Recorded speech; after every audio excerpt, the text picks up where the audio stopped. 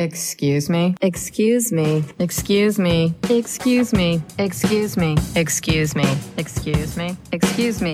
Excuse me.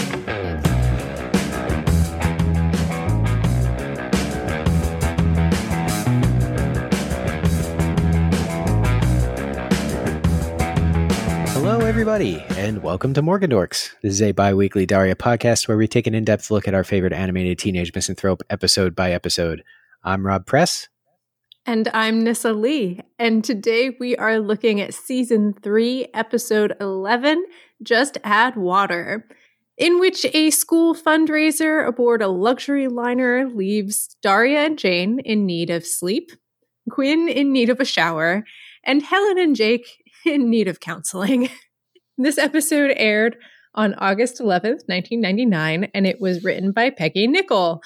Nichol has given us The Lab Brat, The Daria Hunter, and Fair Enough, which bounced around from mediocre to outright terrible. But she also gave us Gifted, which had wonderful moments. So who knows what's in store? I actually originally had that written down as Gifted was wonderful, and then I went back through our episode rankings and realized that is not really what we thought of it. Yeah, it ended up being a little lower than I guess we both expected going into it. Yeah. It's actually under Fair Enough. So, well, Fair Enough was really solid on the character front. You know, we loved Fair Enough because every character was placed perfectly in the Renaissance Fair scene. Yeah. Man, I got to go back and watch Fair Enough at some point. I feel like I have a much worse impression of it than what it actually was. And we might have had this exact conversation during that episode. I mean, it was fun. So Yeah. And I figure let's get this little bit of housekeeping out of the way right off the top. We are operating on a little bit of a delay. We're having a little bit of connection stuff. So if this episode feels a little weird, it's because we feel a little weird. Yeah. We'll see how it goes. All right. Do we want to get into our beat by beat? I suppose we should.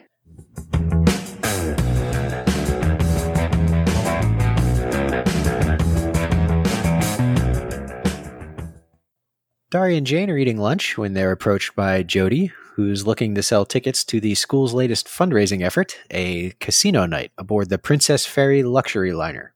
They have to turn it down, though, because there's an all-night Six Sad World Marathon on Friday that'll leave them too tired for much of anything on Saturday. The Fashion Club, however, is all about it. They chat to Kelly's Heroes by Black Grape. Quinn's excited about her date with, quote, the most popular guy in school, Rex, while Sandy's excited about her date with, quote, the most popular guy in school, Brent, and so a conflict is born. You know, it is truly impossible to hear the name Rex without thinking of Rex Manning Day from Empire Records. Oh, Rexy, you're so sexy. Oh my God. Empire Records would be a movie that you would be obsessed with. I was truly obsessed with that movie when I was younger. I feel like just about everybody our age kind of is like Empire Records was the In the Airplane Over the Sea of indie movies. Yes. Everyone had their moment with it. My moment was quite extended. Just like your love affair with... Still in the moment. Yeah. All right. Over in Miss Lee's office, full clip by Gangstar plays as Mr. DiMartino is trying to get out of being a volunteer for casino night, but it's not working out so well. In fact, Ms. Lee goes ahead and makes the night mandatory for all staff and students. At the salon, Quinn's getting her hair done when in walks Marco, a talcum powder model who's apparently a huge deal. Quinn attracts Marco's attention by talking about how concerned she is with caring for the less fortunate. And after literally 16 seconds of conversation, he decides she's really thoughtful and asks her out on a date Saturday night. She notes she has a seafaring casino night to attend that evening, but he's fine with it because he looks great on a boat. And suddenly, Quinn's got just what she needs to edge Sandy out. So, do you want to talk about Ms. Lee first? I suppose so. She's sitting at her desk in the principal's office reading a weapons and ammo magazine. She wants to get, what is it that she wants to get for the school? She wants to get like a supercharged electric fence or something like that. Yes. This would already be pretty bizarre if we weren't also all of like 4 months removed from the Columbine school shooting. Episodes took like 10 months to produce, so there's a chance it was already animated and they just couldn't get changed in time. But it seems like a crazy oversight. On the other hand, a school administrator believing the only way to properly protect her school would be military-grade weapons is, for 1999, oddly prescient. Yeah. Is that how you say it? Prescient? That's how I say it. I don't know if that's how it's supposed to be said. I always said it prescient. I would also just go prescient. Perhaps all of these are valid ways to say it, or perhaps this is just a sign that we never talk to people. Why can't it be both? Yeah. Or, maybe people don't actually say the word ever. They just write it to hope they look Yes. educated. As someone once said to me, this reminds me of this. Real people don't use the Oxford comma. Wait. Oh, wait, Yeah. wait. Ah. Wait. It doesn't make sense. just No, let it even... hang there. My brain just froze. Mm-hmm. Yeah. So anyway, maybe real people don't actually say prescient or prescient or prescient, whatever it is. We're not real people, Rob. No, we're podcast hosts. Well, I totally derailed that conversation. You're welcome. I suppose by now we should be used to this, but Marco appears to be a grown-ass man, and he is hitting on what we presume is a 16-year-old girl. What's more, she tells him she's in high school, and he just doesn't even flinch. Like, the parade of older men looking to get with Quinn is never going to stop being creepy. Agreed. It's just creepy. But, I would like to stop and just silently consider what being a talcum powder model involves. I feel like that is an inspired bit of writing because a talcum powder model is like exactly it's exactly the saddest thing. He is quite a sad character. And you mentioned the thing about Helen Morgendorfer. Oh God, yeah. Going back to Ms. Lee's scene, she says that Helen Morgendorfer once said she was allergic to crepe paper to get out of helping with a school function, and that makes her my hero, hands down. That's an amazing excuse. Yeah, that woman is a lawyer. Yes, she is. So it's maybe like a little too early to make this observation, but this is already feeling just a little bit similar to Fair Enough, which is, I believe, the last episode that Peggy Nichol gave us. Like, we have the mandatory fundraiser, the unwilling Daria and Jane. We have this like weirdly overt rivalry between Sandy and Quinn, where normally it's a little more subtle. I guess we kind of have to see where it goes, but I don't know. Yeah, it's not necessarily a bad thing. We ranked Fair Enough fairly high. And, it's TV. It runs on formulas, right? It's a very good point. Yeah, so I think that it's not necessarily a bad thing. I will say that this last scene in the salon, itself has a really nice arc. We start with Quinn lamenting that Sandy calls her shallow, and the scene then ends with her being told that she's very thoughtful. So it's some good writing there. It works. I don't love that it's literally 16 seconds. Like, I counted, damn it. But also, he is exactly the kind of person who would make that kind of judgment after that small an amount of time. So it really does work out. But I mean, isn't that what Quinn is really looking for? She's looking for that, shallow judgment on her depth. That's not a bad point. That's damn quotable, actually. That should be on a poster. Well, thank you. At the Morgendorfer residence that night, Helen's trying to get dinner together while Jake's trying to brag about something he did at work, while Helen is barely listening. He suggests she could be more supportive of his career. She loses it at him, he loses it at her, and we cut straight to a super awkward dinner table. Helen and Jake are both eager to squirm out of any volunteering responsibilities for the casino night. For a moment, Jake gets volunteered to drop Quinn off until she insists Marco will pick her up. And it continues like that until they both find out that the casino night will actually be aboard the Princess Ferry. Jake's thrilled at the opportunity to make a sales pitch to ownership, and Helen, feeling the sudden need to be supportive, reluctantly agrees to go with him. And just like that, the entire Morgendorfer family will be hitting the open seas. The night of the Six-Ad World Marathon, Daria and Jane plant themselves on the Morgendorfer couch for what looks like maybe 12 hours of spectacular television. By the end of it, the living room is awash in daylight, and our intrepid protagonists are basically dead to the world and in desperate need of sleep. And that's the end of Act 1. I feel like the further we get into this series, the more I relate to Helen. This scene where she's trying to get the what is it, the casserole dish out of the microwave or oven or whatever the hell it is, and she just can't seem to touch it without burning herself. I don't know. I'm simultaneously going, what the hell is taking her so long to figure this out? And oh my God, Helen, I feel you.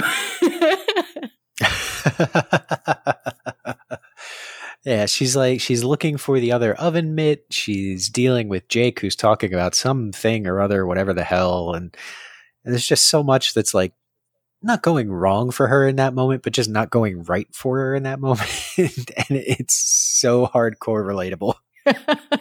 I was going to say that moment where they're at the dinner table and Jake says, you'll do it? You'll volunteer with me? You'll do the supportive wife thing? And she's like, sure. I feel like she's just not having a good night. No. Here's the thing. I don't think the episode doesn't go out of its way to paint her, at least not yet, to paint her as the villain in this discussion at all. But it's also not painting her in the most positive light. And I'm honestly finding it hard to ding her for not really paying attention to Jake here. I'm not trying to get dinner on the table, and even I find it hard to stay interested in whatever the hell he's talking about. Even now, I've watched this episode 2 times in the last couple days. I'm having trouble remembering what he was saying. I was paying full attention to him, and I still don't remember what he said. I think it was floating keychains or some shit. I don't know. Something about atomic bombs or something. Oh, what? No. Something about glowing floating keychains. I think that had to have been it, right? Something, I don't know. Who cares? It's Jake. It doesn't matter.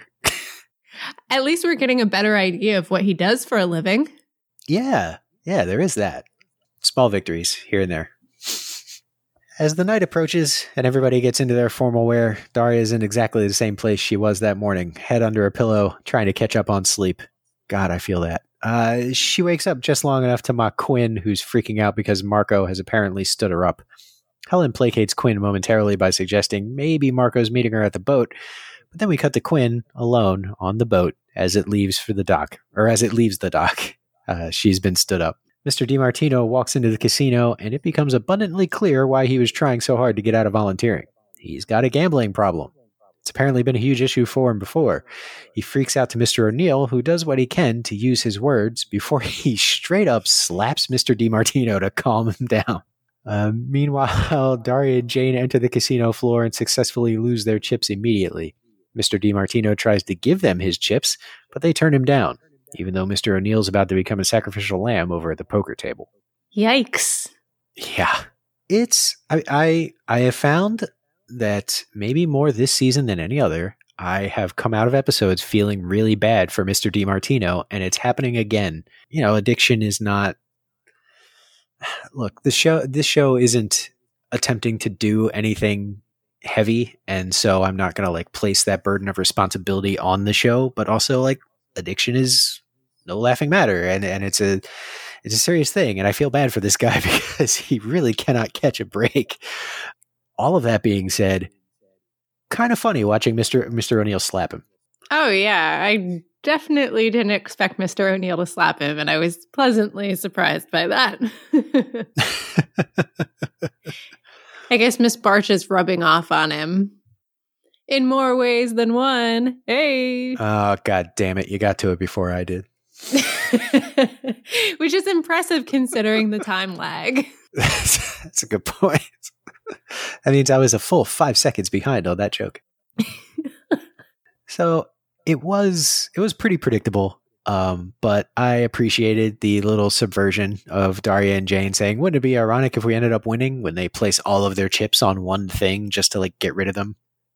Followed immediately by them losing everything. Yeah, it was a very Daria moment, I think. It wasn't hilarious, but it was pretty good. It got a snicker.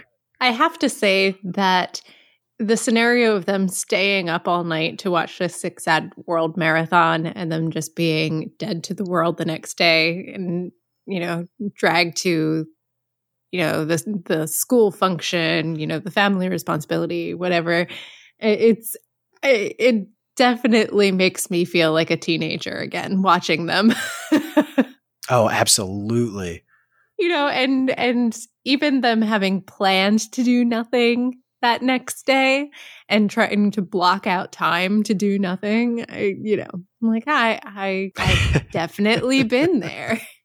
It's like, man, I'm 16 and nobody around me understands that I was up until 4 a.m. watching Sifl and Ollie. I just need to rest. And it was really, really important that I stayed up until 4 a.m. watching Sifl and Ollie. It was extremely important. I have a VCR. I don't care. At the buffet line, the other 3 members of the fashion club are wondering where Quinn could be. Jonathan Parker's Gateways Research Institute by Subliminal Creativity plays in the background. Quinn does show up, having apparently gotten herself together, and makes a decent enough excuse for Marco's absence, that he got stuck at a photo shoot.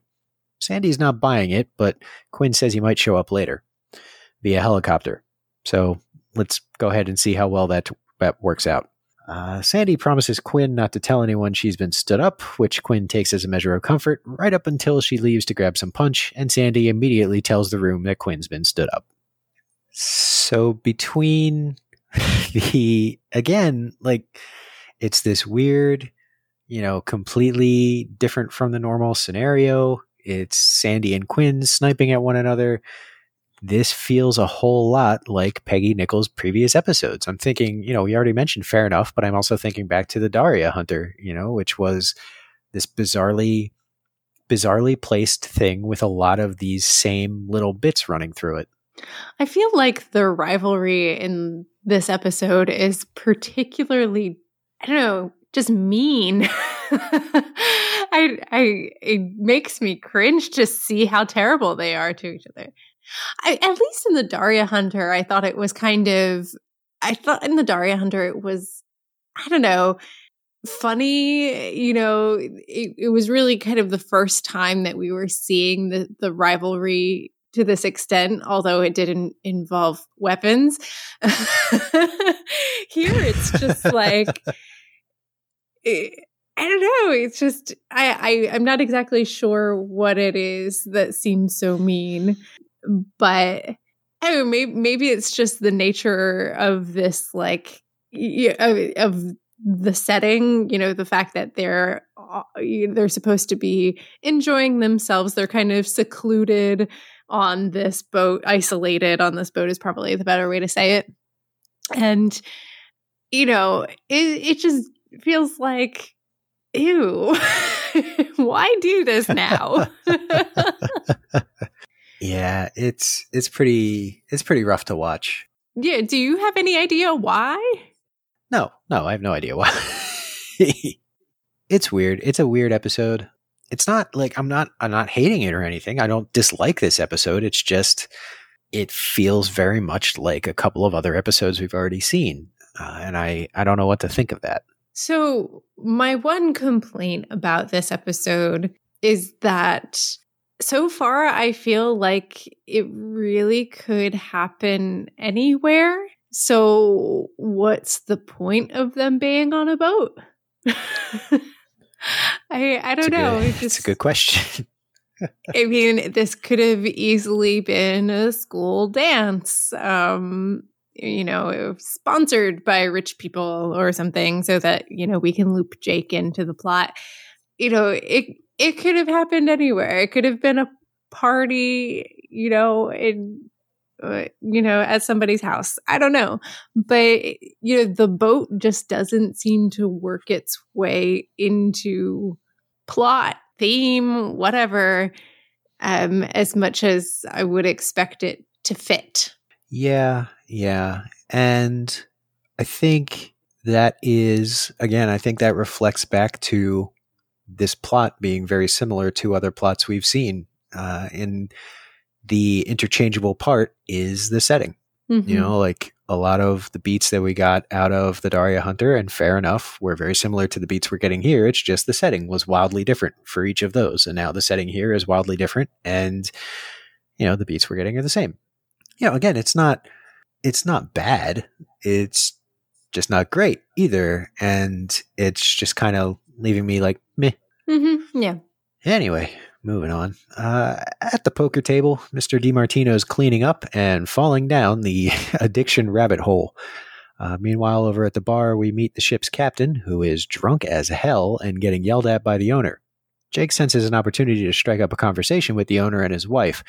It doesn't really work out, as the owner needs to go tend to the captain, and so Jake's left to drink at the bar while Helen tries to make friendly conversation with Dee Dee, the owner's wife. Mr. O'Neill swings by looking to buy a drink, but manages to suck Helen into the ongoing poker game instead, leaving Jake alone with Dee Dee, who is looking to mingle.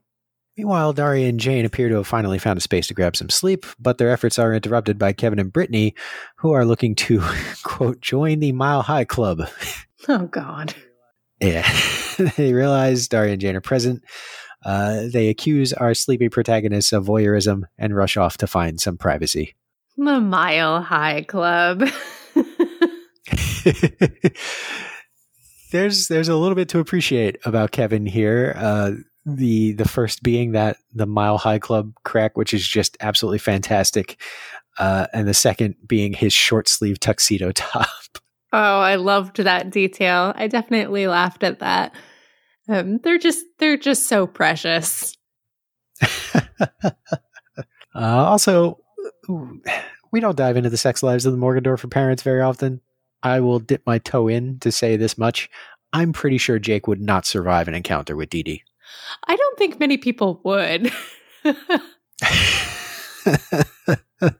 That lady would eat your head like a praying mantis.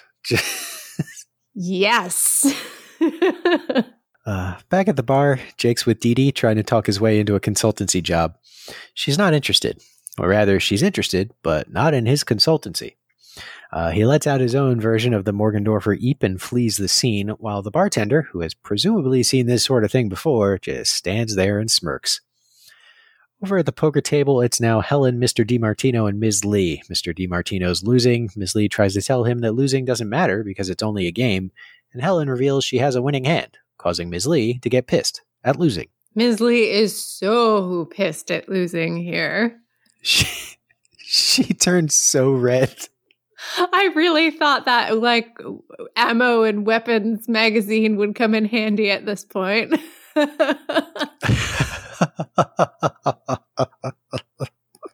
So just some quick math here. The chance of having a full house is 0.1441%, while the chance of having a straight flush is 0.00139%, which means the hand we just witnessed had about a 0.0002% chance of happening, or about 1 in 5,000. I needed to know, so I looked it up. Wow. So we just witnessed something rare. So, but it's a good thing that it's a work of fiction. Nissa says, cool stats, nerd. Please move on. It's actually really interesting.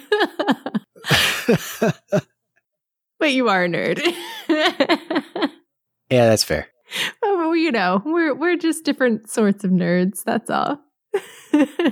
That's good. Yes, we are two different species. Species of nerds. There's some crossover. Yes. For example, I think I introduced you to Doctor Who. Yes, you did, and I just ran with it. So Kevin and Brittany have, it appears, found their privacy in the Princess Fairy's extremely rundown lifeboat. Their combined weight is enough to snap the old ropes holding the lifeboat up, and it plunges into the water. The two are being left behind by the ship and don't appear likely to catch up anytime soon, as Kevin accidentally drops the lifeboat's oars. The only ones in a position to help are Daria and Jane, who apparently can't hear Kevin and Brittany's cries, even though we super can. Anyway, Daria and Jane are just about to get back to sleep when they're interrupted by Quinn, who needs their advice. And that's the end of Act 2. You know, for all of Kevin's athletic prowess, I was just so shocked at how he handled those oars. Like, really? It was amazing how he just he touched them and then he just immediately let them go. They were butterflies. Yeah. What are you doing? Also, we're not going to get into the whole diegetic versus non-diegetic thing again, or the discussion over whether this is yet another example of Daria being cavalier with human lives. Oh boy, yeah. But it is a little weird that we're hearing Kevin and Brittany while Daria and Jane supposedly aren't. That being said, having been on a cruise, it's extraordinarily tough to hear anything over the sounds of the boat and the ocean. It's tough, especially at night. There's a reason that falling overboard on a cruise ship, if it happens and nobody sees it, is basically guaranteed death. For realsies, according to an article by Quartz reporter Rosie Spinks, the rate of rescue is only somewhere around 17%, and that's factoring in those who went overboard with others around to see it and raise an alarm immediately. Crazy, and we're probably spending too much time on it, but it's a particular fear of mine, so this scene sends me into straight-up nightmare mode. So this is actually really new information to me. I don't know why I didn't think of this before, but I had no idea that the chance of rescue is so low. I mean, it makes sense, but it's not something I have thought about. But also, haven't you been on a cruise before? I've been on several cruises. Is a particular fear of yours, right? So, were you a mess the entire time, or did you figure out how to compartmentalize? So it's very easy to stay away from the railings on the boat. It's a floating city block. There's other stuff to do. You'll be fine, but it's still if one time we were lucky enough to have a balcony, and that was very nice. But if you're out there and it's nighttime and you just look basically straight down, because the boats don't tend to go out at all, they tend to just be straight up and down sides. So if you just like look out and down, you're just staring down a whole bunch of stories straight into the water. To your death. Yeah, exactly. And at night, when you've got the sound of the boat going through the water, you've got the sound of the wind that's kind of, rushing all over the place. You've got the noise of whatever's happening on the boat. Like there's usually, there's almost always a bar nearby. There's almost always like some kind of screen or something going. Like it's very tough to find quiet on any of the outside decks of a cruise ship. And you look down at that water and yeah, it doesn't make immediate sense that falling overboard on a boat would be like, especially in, 2020, that falling overboard on a boat would be like basically a death sentence, but it super is, because one, there's the distance between where you're at and the water, which is usually pretty significant. There's, did you hit anything on the way down? Which there's a good chance you did. Like maybe, if the lifeboats are sticking out a bit or something. And then there's the fact that once you're actually down there, the decks where you can actually like look over the railing and stuff tend to be really high up. So if you're all the way down there, it doesn't seem like it from where you're at, up higher up, but like a person in the water it's like a pinhead, it's just a very, very tiny, tiny speck in the middle of all this surf and everything that's happening. And then, you have all of like maybe 30 seconds before you're just, you're in the background, you're gone. And then you're in the middle of the ocean. Right. And then there's like the drag of the water, with the movement of the boat. I imagine that brings you down a bit. Yeah. So it's just like, it's such a, basically if you fall overboard a cruise ship at night and no one immediately spots you or watched it happen, chances are it's over. And that is terrifying. So here's my question. Do you think that the moment when Daria and Jane don't hear them fall off the boat, or at least they say they don't hear them, do you think that was for, the effect of realism, as you're arguing here, or well, not arguing, but as you're pointing out here, or do you think it was for comedic effect? I mean, it has to have been for comedic effect, right? Like, I just feel like there's no other way to play it. Yeah. Just getting things straight. Yeah. Because otherwise this turns into an oddly serious episode of Daria. Anyway, sorry about my 5-minute cruise ship nightmare diversion. Well, here's another little side note. Is that I noticed when you say the Princess Ferry, your South Jersey accent slips in and it sounds almost like ferry. Ferry, yeah. I've picked up on that as I've been saying it, and it's killing me a little bit. Glad to point it out. It is the Princess Fairy, Fairy, Fairy. Oh my God. You just said fairy, though. I know. Look, okay, it's the Princess Fairy. You ain't got no alibi.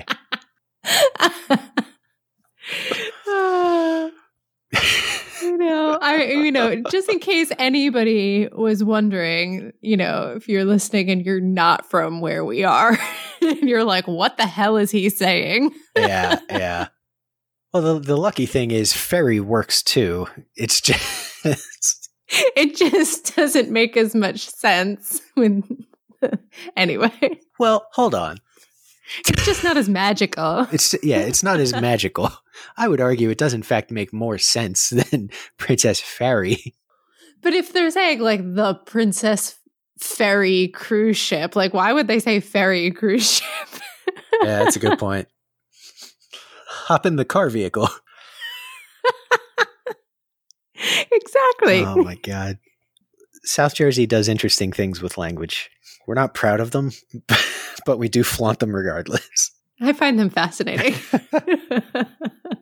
So we open Act 3 with Quinn begging Daria and Jane for advice. Daria's advice is simple. Act like you don't care. Over at the poker table, it's down to Helen and Ms. Lee, and it's getting heated. They've drawn a crowd. Jake joins said crowd, trying to get Helen's attention, but Helen's glued to the game, and Jake is getting upset. Back to Daria and Jane we go, and the rest of the fashion club has dropped by because they're worried about Quinn. Daria, feeling charitable, confirms Quinn's story that Marco called from his shoot, and Quinn didn't get stood up. Sandy leaves disappointed, and Daria blames her kind act on sleep deprivation. Man, these girls seriously cannot get a minute of peace. Yes, so similarly to how I super sympathized with Helen earlier in this episode in the kitchen. Yep. Yeah. I have nothing to add to that. There's a good chance I edited it, so y'all might not hear it, but I completely forgot that the leave a sentence right in the middle so that the other person can pick it up thing super doesn't work when there's like a 4-second delay. I will say Daria's frustration is pretty evident. You know, she doesn't really hide it, but her sisterly advice here is like legitimately good. And then she does a legitimately nice thing for Quinn. Like, I don't know. I really enjoy, much like I enjoy Jane Lane, best friend. I really, really do like Daria Morgendorffer, good sister. Her sisterly advice is very much, you know, a thing that Daria would say, because Daria always acts like she does not care. I mean, the weird thing about this, of course, is that it also gets her into trouble, right? You know, as she's expressed before, you know, she acts like she doesn't care, but she really does. When people behave as if she doesn't care, she cares even more. Or it bothers her. But in this instance, yeah, the advice works. Out in who the hell knows where on the open ocean, Kevin stands up in the lifeboat and immediately falls overboard, soaking the matches he was hoping to light to get attention. Back on the ship, Mr. O'Neill's standing at the bow and is approached by Dee Dee, who does the whole "I'm flying, Jack" thing from Titanic and stands on the railing. We hear an instrumental version of Celine Dion's "My Heart Will Go On" as Mr. O'Neill holds onto her waist like she asks, but the moment is fleeting as Ms. Barch approaches, shoves Dee Dee overboard, throws her life preserver, and then stands on the railing herself and demands Mr. O'Neill give her the rose treatment. Mr. O'Neill's status, flummoxed. He really has no idea what's going on. No, he is completely hapless. But of course, for those of you who don't know, this is a reference to Titanic, which came out when? Only about a year and a half prior to this, so 1997. And it was a really, really popular movie. So Mr. O'Neill's just living under a rock. It was the highest grossing movie of all time at that time. Yeah. It held that until Avatar, if I remember correctly. I think it's a much better movie than Avatar. Really? Yeah, I would say so. Titanic is not a bad movie. Like, it gets shit on a lot more than it probably should. It's not like great or anything, but it's done well. It's been a really long time since I've seen it, and I do remember loving it, but I also remember many of my questionable, you know, loves of that time. So I don't always trust my teenage self. Except for with Empire Records. I was just about to say. That's forever. So I can't come down on Daria and Jane for their, you know, I guess it's not a negligent homicide attempt, but I can't come down on them for whatever happened with Kevin and Brittany without coming down on Ms. Barch for straight up trying to kill a person here. It's also probably worth noting that we are adding yet again to the similarities between this episode and Peggy Nichols' previous episodes, as Ms. Barch is similarly violent in The Daria Hunter, and fair enough. Right. We've got quite a few violent or at least hostile women in this episode. You know, not only Ms. Barch, but Ms. Lee, and Sandy is just at Quinn's throat. Dee Dee, but that's probably a different type of violent. Yeah, you know, violent and aggressive. How about that? There you go. Mm-hmm. Over on the bridge, Jake is sharing a beer with the captain, who is extraordinarily drunk to the point of straight up abandoning his post and leaving Jake in control of the ship. Which kind of sucks for Jake because the ship's now on a collision course with a trash barge, which we get a dramatic shot of to the tune of Pure Morning by Placebo. Daria and Jane find their sleep interrupted yet again, this time by an angry Helen, who's looking for Jake, because Jake's interruption cost her the poker game. Jake finds them all, it turns out, because he's rushing to report the imminent disaster. Instead, he gets sucked into an argument with Helen, which rages until the fog appears to roll in, except, as Daria points out, that's not fog, it's methane. The trash barge approacheth. It's neither here nor there, really, but methane is an invisible gas. You couldn't spot it rolling in like a fog, although it can be mixed with other gases that you would see. Well, if you couldn't see it rolling in, it would really make sense in a cartoon. I suppose. Let's think of the medium here. Come on. Once again, Nissa, cool stats nerd. Shut up and get on with the beat by beat. On the casino floor, Quinn's being hit on by basically everybody's dates when the barge strikes the ship. Panic immediately ensues. The ship's owner goes looking for the lifeboat, which is gone, which is a huge problem because there's only one for the whole ship, which is in violation of a ton of laws, but whatever. Anyway, the ship starts listing and everybody starts leaping overboard and freaking out, only to realize the boat's in maybe 3 feet of water and they can just stand up, which they do to What's My Age Again by Blink-182, and Rob falls into a nostalgia coma. Wow. Yeah. Sandy pretends to be drowning until she realizes she looks like a dipshit, at which point her date dumps her, and everybody hears it, meaning Quinn is no longer the focus of the gossip. Inside the ship, Ms. Barch and Mr. O'Neill make out while the water calmly rises to about hip level.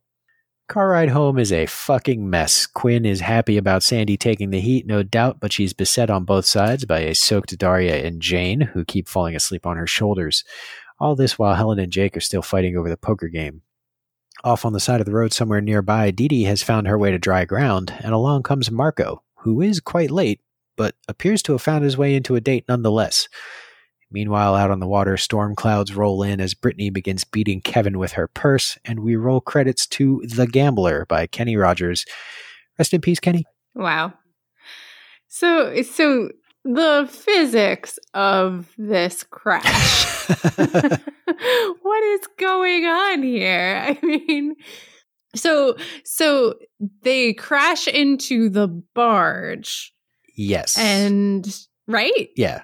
Okay, so they crash into the barge, and they're also just in 3 feet of water. So how were they even moving in the first place? And how are the people jumping into the water not suffering from broken legs? Well, Nissa, I think we need to remember the medium. Damn it! I'm eating my words. I mean, it's just a lot to accept. Yeah, it's weird. Okay, especially a boat that size, not a ton of it is going to be under the water, so, whatever. But if everyone's going to just kind of get out and stand up, then, you're much better off having this be a different kind of thing. Maybe it hits a sandbar or something like that. There's got to be another reason for this thing right sinking 5 inches and causing everybody to freak out and jump overboard. And if it's sank 5 inches, then how is water gathering to the extent that it is in the cabin?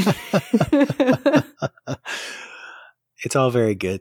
I mean, there's a lot of information that is really difficult for me to process and accept.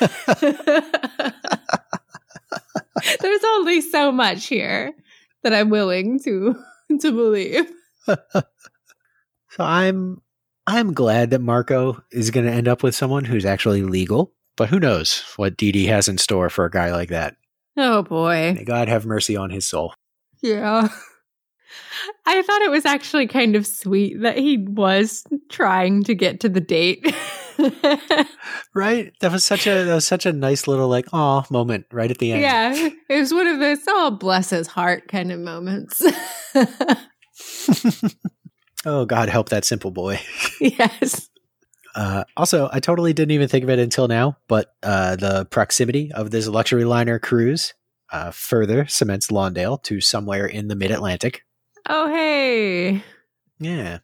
And therefore somewhere super far from wherever the hell they were in Speed Trapped. Yeah, that was just a strange anomaly. Let's pretend that it didn't happen. I feel like I always feel weird when we kind of run through an episode like that. Like, I mean, we're an hour into recording now, so it's not like, it's not like we gave this thing no time whatsoever, but I feel like we did run through a lot of that. But also, I just feel like there wasn't a whole lot to say. Like, it's a plot that we've seen before, and some of the interactions are different, and the boat is obviously a new setting, but a lot of this is stuff, it's ground that we've already kind of tread. Yeah. So there's no point really hashing it out too much. So with that being said, do we want to go into our cultural context? Yes, we do.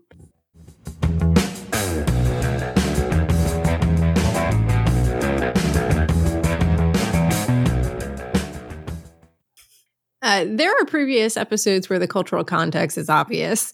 To bring up two of Peggy Nichols' previous episodes, which we've mentioned already, The Daria Hunter and Fair Enough, they're two great examples. Cultural context for those was easy. Vietnam and medieval times? Yeah, boom, done.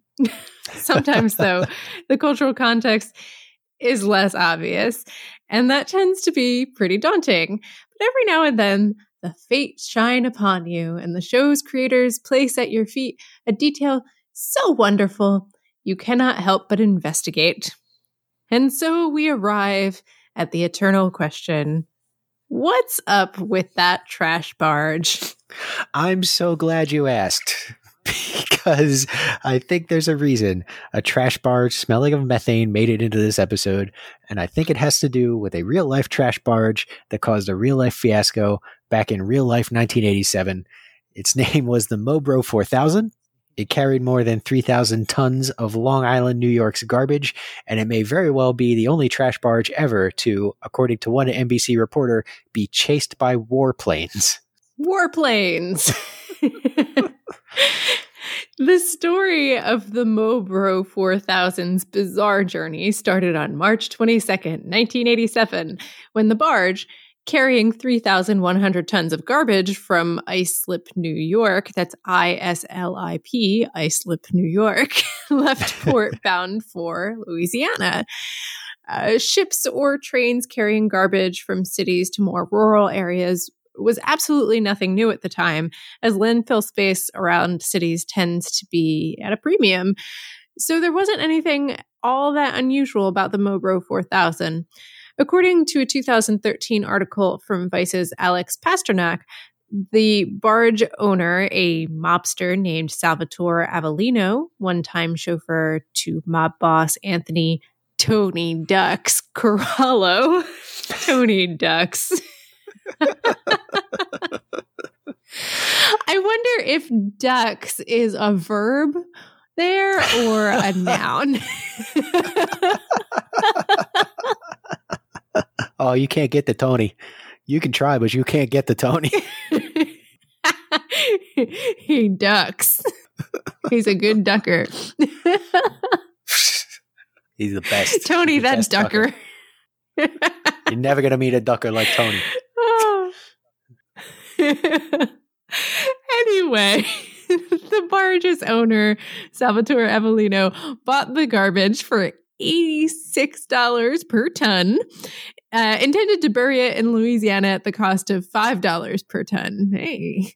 Then used the new technology of the day to harvest and sell the methane generated by the garbage. Which was all well and good until Avellino's partner in Louisiana neglected to actually secure the necessary rights to do any of that. And so he had to call an audible and make quick negotiations with a landfill in Moorhead, North Carolina. which itself might have worked, except then a photograph of the barge was taken that showed, among the refuse, a bedpan. Since mobsters of the day were notorious for hiding hazardous waste in trash barges, state officials in North Carolina grew nervous that the barge was carrying toxic waste. The barge was able to hang out in North Carolina only briefly before being forced to go find another friendly port. It sure as hell tried. Among other places, according to Pasternak, the Mobro 4000 traveled to Louisiana, Alabama, Mississippi, Florida, the Bahamas, Mexico, and Belize. Nobody wanted the damn thing. According to an article for Newsday by Emily C. Dooley and Carl McGowan, when Mexican and Cuban officials got word of the Mobro 4000 heading their way, they threatened to fire at it with artillery. This truly was an enormous pile of shit that nobody wanted, and on June 17th, it returned home to Brooklyn, where it sat, according to Pasternak, in legal limbo. By the time all of this transpired, Avellino's company had gone bankrupt and the trash was nobody's responsibility. So it was burned, and the ashes were buried right where the whole damn thing started, in an islip landfill. And that's the story of the Mobro 4000. Did it influence in any way this episode of Daria? It's impossible to say. But now we know about the Mobro, and maybe that's good enough. It's fantastic. Also, I really hope it is pronounced Mobro. Yeah, I hope so too. But considering mobsters' involvement, I wouldn't be surprised if it was Mobro. I hope they didn't call it the fucking Mobro.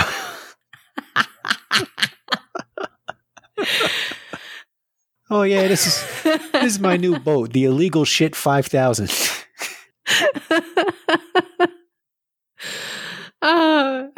Now I'm really curious about the origin of this name. Well, there was a ton of coverage about this thing in 1987. Like, there have been documentaries made about this fucking boat. So if you're curious, just go check out one of those videos. I probably should have before I actually committed this thing to podcast, because we definitely might have been pronouncing it wrong this entire time. But I don't care. I like Mobro. But as we've established earlier in this episode, we just don't know how to pronounce things. Right. This is our 3-beat. See, we're learning something. All right. Do we want to rank this episode? I guess that's kind of what we have to do, huh? Yeah.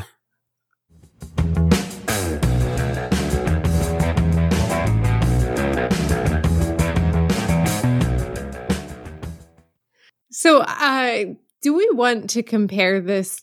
I mean, we already have compared it to a certain extent to the Daria Hunter, which is down at 28. Or do you feel like it's closer to fair enough?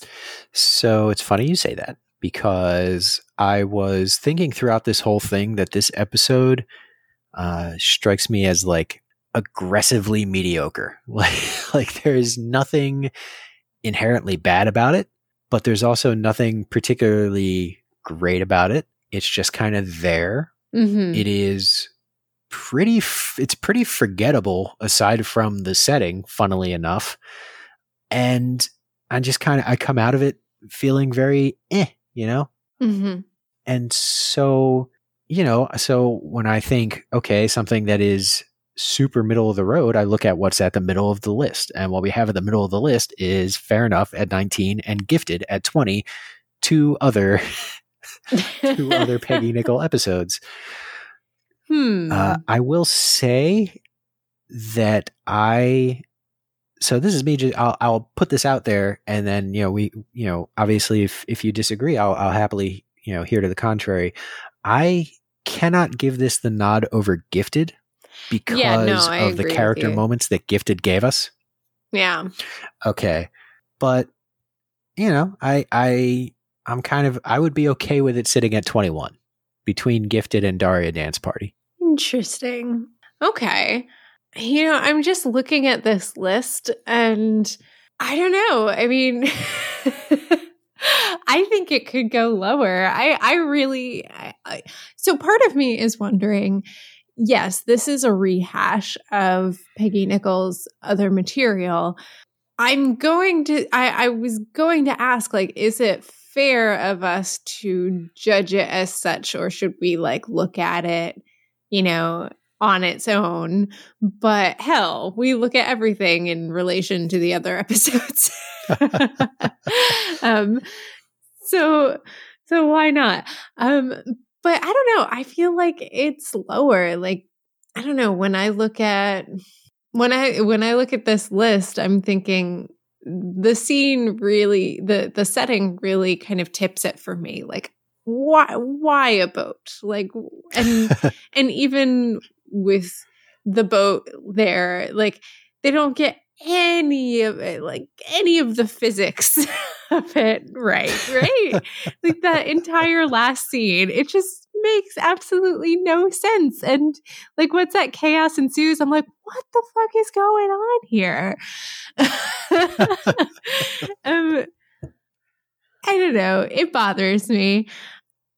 Something in the list that is standing out to me is ill. And that's the one where Daria gets sick at the bar or whatever the hell it is, right? Yes. Which is a really strange episode, but I kind of enjoy it more than this episode. And that's all I'm saying. So that would pull it down significantly, I think. I find myself caring so little about this episode. The concern, but I guess the only bone I would pick with that is when I look at like Mauled and this year's model, and I think like those episodes had some pretty gross shit in them, but also I guess like The Old and the Beautiful is right under that. And then when you put it down near I Don't, like there are plenty of moments in I Don't that I think stand head and shoulders above stuff in this episode. Just keep talking yourself down. Oh, man. I think either above or below. I could live with either above or below ill. Like I think maybe it goes a little higher, but I also can't bring myself to argue for it. Like it's right. I can't name anything. I can't latch on to anything to say like, oh, but what about this moment? What about this thing? What about this thing? What about this character arc? What about anything really? It's just kind of there. So, I mean, Kevin and Brittany are, I think, the highlights of this episode. Kevin's short sleeve tuxedo shirt. And his terrible grasp of Boat Wars. It's really quite amazing. I guess anywhere in that like 21 to 26 range, I'd probably be okay with. If it's toward the lower end of that, then so be it, All right. Or I guess I should say 21 to 27, given that ill is 26. Right. I mean, ill, we have that like really strange dream sequence too, right? Yes, we have a textbook 3-beat. We have the really fun like I forget what the old lady's name was who like supposedly died in Daria's room. Right. But like the 3-beat surrounding that was really, really funny. We of course have like the Daria Trent, it's revealed that like her getting flustered around Trent is what gives her the rash or whatever. And like, that's pretty entertaining. There's moments in there worth liking. It's also nice to see the family give a shit about Daria, stuff like that. Fair enough. Yeah. But see, like the fact that I was just going to say that it's also just different, Yeah. Whereas this, as we said before, is very similar to other episodes we've seen. Right. And we're sitting here, I mean, I don't know when we recorded Ill. That was almost 13, 14 episodes ago. I think that might have also been before my surgery. So it's probably been a while since we recorded Ill. And I'm still rattling off stuff from that episode. And that says a lot to me. Just saying something. Yeah. When I don't know if I'd be able to do the same thing about this episode, aside from it was on a boat. Yes. All right. So it's going under ill. Alrighty. Yeah. I have to say that I am a little disappointed that this episode was neither about sea monkeys or gremlins. Okay. So it's just kind of adding to That's the grudge that you carry into adding this to one? my judgment. Yes, it is. Fantastic. All right. So that leaves us with Just Add Water at number 27, just under Ill and just above I Don't. All right.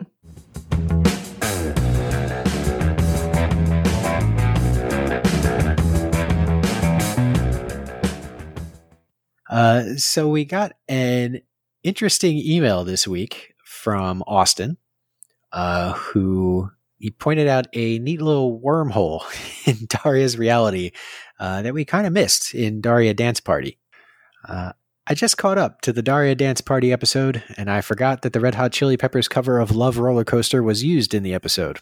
Assuming it's not a mistake and that this cover was used over the original, it got me thinking. The only other place that cover was available, and especially at this time, or at the time of this episode, was on the official soundtrack for the movie Beavis and Butthead Do America, which, if you've never seen it, Daria is in for one scene, even though it's a non-speaking role. So what do you two think of this? Is it kind of like in that Fast and Furious movie, how Ludacris plays a part in the movie as a character who is not Ludacris, yet at one point there's a Ludacris song on the radio? Do Beavis and Butthead exist as a show people in Lawndale are aware of, but Daria also knows them as real people and used to go to the same school and have interactions with them? Oh, my brain just broke. Right? Austin sent a follow-up email a few days later to note, I just got to the Les Miserables episode, and I forgot to mention the head shirt that the missing kid from Esteemsters is wearing is actually an MTV's The Head Shirt, which was a short-lived 90s MTV animated show that was fucking wild. But that also shows that apparently the show exists in the Daria universe. So, didn't we mention that show in one of our early, in the Esteemsters episode? I don't know if we mentioned the show. I know we mentioned the shirt. Okay. Anyway, this is all blowing my mind. This is fantastic. I absolutely love every second of this. This is so like, it's such a wonderful little world-breaking thing, and I am here for it. For the record, Beavis and Butthead Do America was one of the movies that my younger brother just watched on repeat all summer long. So, it's there in the background of my brain somewhere. And I definitely do remember Daria showing up in it. I cannot tell you how much I appreciate the fact that I have spent probably more than one actual human hour sitting here on this podcast talking about, like, where is Lawndale? Where is everything in Lawndale? How is it a small town, but also a gigantic place that has all these different things? And, how does the geography that they've crafted here all pieced together? And Austin just busts in with, like, reality is not even what you think it is, bro. Like, everything is totally different. Yep. Expand your mind, press. Seriously. So I cannot imagine that Beavis and Butthead are a popular entity as a cartoon duo and superstars of MTV in the Daria universe, just because I feel like we would hear about it in one form or another at some point. I also I don't have any evidence to the contrary. Right. Yeah. I mean, I'm totally okay with this idea that it's a TV show that nobody actually talks about, but I'm super on board with this. I love this idea. I love that Daria knew these two famous dipshits, and she escapes to Lawndale and never talks about them whatsoever, but they're hugely popular and on MTV, and it's all very good. Thank you so much for that, Austin. I got a fucking kick out of that email, man. It's fantastic. Honestly, I wanted you to reread it. I wanted you to read it again because, like, my brain was still processing it.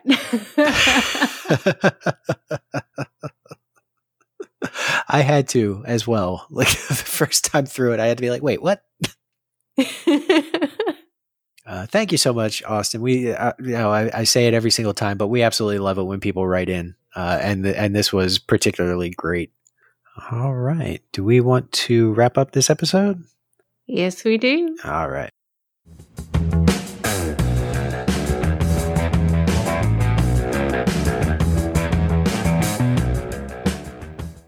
So that about wraps it up for this episode of Morgan Dorks. You can check out our Patreon. You can sign up at patreon.com/MorganDorks for $1 a month. You can support this silly little thing and listen to an unedited version of each podcast a day or two before it airs. Lately, it hasn't been a few days. Lately, it's been like a day, just because we've run into some recording stuff, and it's tough to get notes together some weeks. With how busy I've been and everything. But the aim is to usually get the episodes to you 2 or 3 days before.